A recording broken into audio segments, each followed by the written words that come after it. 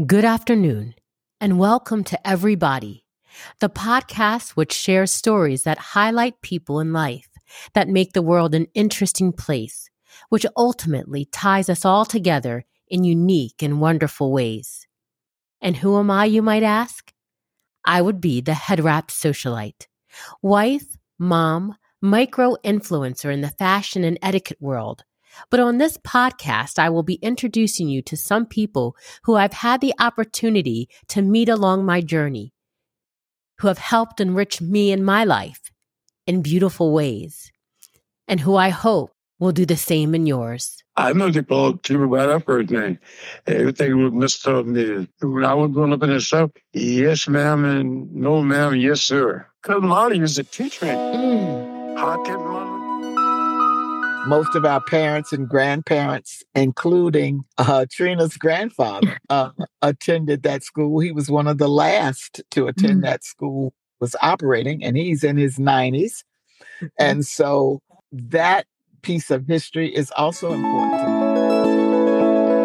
For Black History Month, I bring you a special snippet from an earlier interview that I had with my grandfather, Frank Dinkins, whose wisdom echoes through generations. I'd also like to take this moment to extend him a birthday wish from us all. Happy birthday, Pop-Pop. Your legacy and love inspire us all. We love you. Sitting down with a true living treasure, an encyclopedia of history, my grandfather, Frank Dinkins. Join me as I delve into the remarkable life of a man who has witnessed the world evolve and transform over the course of his 95 years. He has lived through pivotal moments, cultural shifts, and monumental events that have shaped the fabric of our society. Please join me in welcoming my grandfather, also known as Pop-Pop, Frank Dinkins. Hi, Trina. Hey, Pop. Thank you for being here. Can you tell the listeners a little bit about who you are? I was born in Culpeper, Virginia, February 28, 1928. How many brothers and sisters, Pop, did you have? 16. 16? Yeah. When I was born, everybody was gone since three of us. Chester, Eddie, Minnie. Can you name all of your siblings? My brother's name is Clarence, Jim, Richard, Lawrence, Jr., the name Madison, Willie, Calvin, Eddie, Chester. My sister's name was Maple, Earlina, Minnie, Fanny, Beatrice. Oh, Haywood, he died when he was a baby. So tell me a little bit about your life.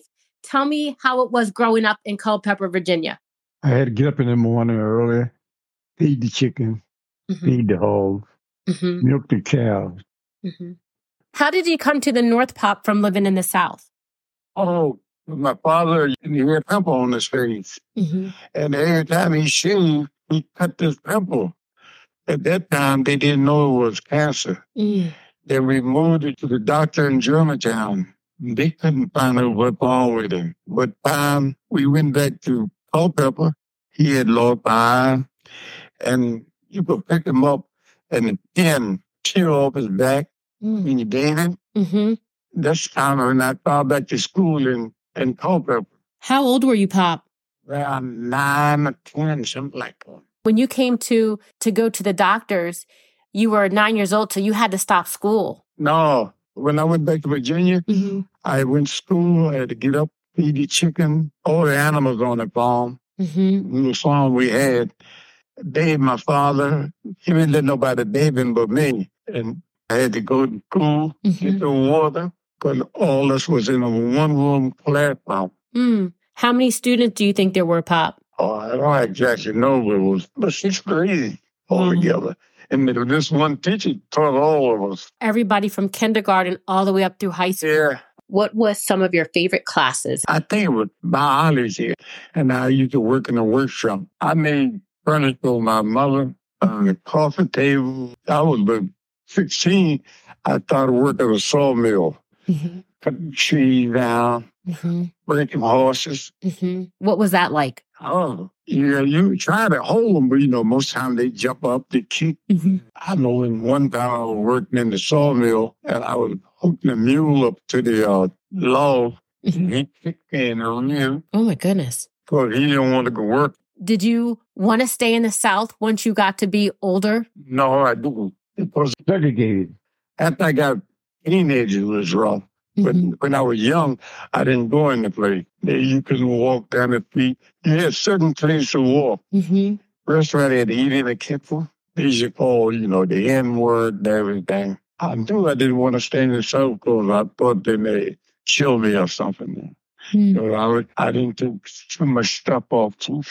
You've always been my hero. Thank you, Pop. Thank you for taking this time out to talk with me today. Okay, I love you too. Talk to you coming down this summer? Yes, we're going to come down this summer, Pop. Okay. Yeah, we're going to come down this summer for sure. I went in the Marine Corps. I was down in North Carolina. I couldn't swim. So they would make me go swimming every Friday. Right.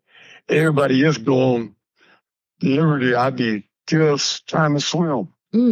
So this black boy from Philly, me and him could pass for twin. But he had a gold teeth, that's all he could tell us. Right. And he took the swimming test for me. And I didn't have to go anymore.